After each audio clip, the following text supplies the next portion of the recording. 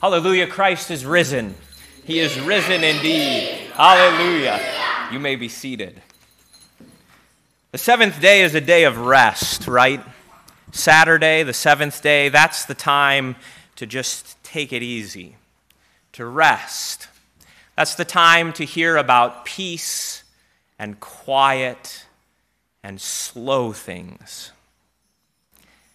That day's over. Today is the day of speed, Sunday, the resurrection day. The day our Lord rose from the dead is a new day. It is a new week. It is a new creation. And the time for resting, the time for sleeping is far away from us, dear Christians. Today is a day full of speed. I have a need on Easter Vigil for speed. I have a need for speed on this night because our Lord is so mighty. He is so fast. And it is so hard to keep up with him, is it not? That's what the women found. They got to the tomb early before anyone else was awake, but it was too late. Jesus had already risen. Jesus had already gone. Jesus was way too fast for that. And it wasn't just the women who were too slow, even Peter. Even good old Peter, as fast as he was, wasn't fast enough. He wasn't even fast enough to keep up with John. John outran Peter, we're told. Now, in the Bible, there's not many mentions of running. I don't know if you've ever noticed that. Everybody moves rather slowly, kind of like we do in church. Everyone moves without much haste. Don't be hasty. Don't be hasty. Move slowly. Move deliberately. Move reverently. And there's a time and a place for that in the Christian life, isn't there? There's a time and a place for patience, for self-control, for deliberation. But it's not tonight. The resurrection night, the resurrection day is a time for speed. And dear friends, the Christian life is a life full of speed. For our Lord Jesus is a mighty Redeemer. Our Lord Jesus is a mighty God, and he is fast. Believe it or not, our Lord Jesus is fast. He is too fast, you might say. He was too fast for the women. He was too fast for Peter. He was even too fast for John. And John wants you to know that he was fast. He outran Peter, after all, right? That's what it says in Scripture. And who do you think wrote that? Who is this mysterious, beloved disciple of the Lord? Who is the one who the Lord loved? It's no secret. It's John.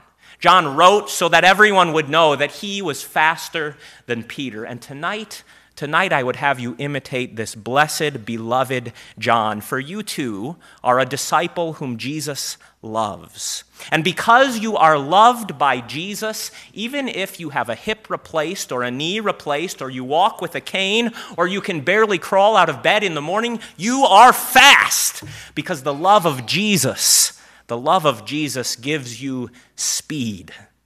It gives you speed to do what is right. It gives you speed to say what is pure. It gives you a whole heart full of fuel that powers you through this world. And it's the kind of fuel, the kind of power, the kind of fire that no one else in this world has except those who are loved by Jesus. Now, youths will get tired, won't they? By the end of the night, my children won't be so excited as they were 5 minutes ago. They'll be moving slowly. They'll be dragging their feet. Youths will faint, and even those of us who are a little bit older, maybe in the prime of our life, we get tired too.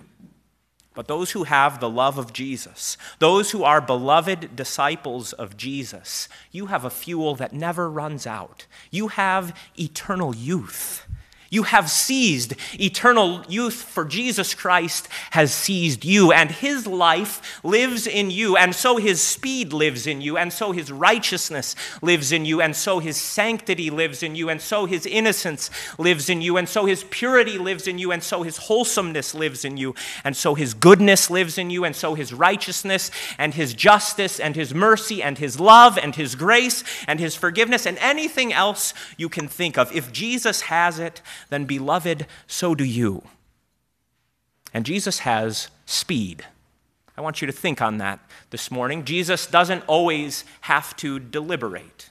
We have to do that, don't we? We have to decide what we're going to do here or what we're going to do there. And sin has this way of slowing everything down. Sin grinds up the gears. It grinds up the gears of our own personal, private lives. It mucks up the wheels of our families. It mucks up our society. And if you doubt me, well, just look around. Things drag, don't they? But the love of Jesus cuts through all that. Sin is slow. Jesus is fast. Sin is slow. The love of Jesus is fast. He cuts right through it all. He cuts right to the heart of the matter, and he says to you, your sins won't stick to you. Your sins won't slow you down. Let me lift that awful burden off your back. Let me lift that terrible load from your family. Let me even take away that wicked grime from your world. For this is what Jesus has come to do. We bog things down, we muck things up, we mire things around, we slow everything down to a grind. But in the resurrection, Jesus says, I have come to give you life. I have come to give you immortal life. I have come to give you life that death no longer has dominion over. I have come, Jesus says, if you are with me this evening, to make you fast. For even youths will grow weary and young men will faint. But what does Scripture say about those who wait on the Lord? They shall mount up with wings like an eagle. They shall run and not grow weary. They shall walk and never faint. You have wings, dear friends. You have wings that Hermes wished he had. You have wings, dear friends, because the love of Jesus is with you. The love of Jesus is on you. And if you doubt it, well, don't be afraid. For Jesus does slow down from time to time. He does slow down so that you can catch up. He does slow down to give you his fast food. He slows down, do you see, to fuel you all over again with his love. He slows down and says, are you tired of keeping up with me? Are you tired of doing what is right? Are you tired of running from sin and running to what is pure and holy and good and true and beautiful? Then take and eat this food and be renewed. Take and drink this cup, and let my life flow in your veins all over again. Oh, Jesus is a mighty, powerful, fast Lord, and his disciples, his church, yes, we are conservative, yes, we are Lutheran, yes, we are stolid, but we are fast, dear friends, for we are loved by Jesus.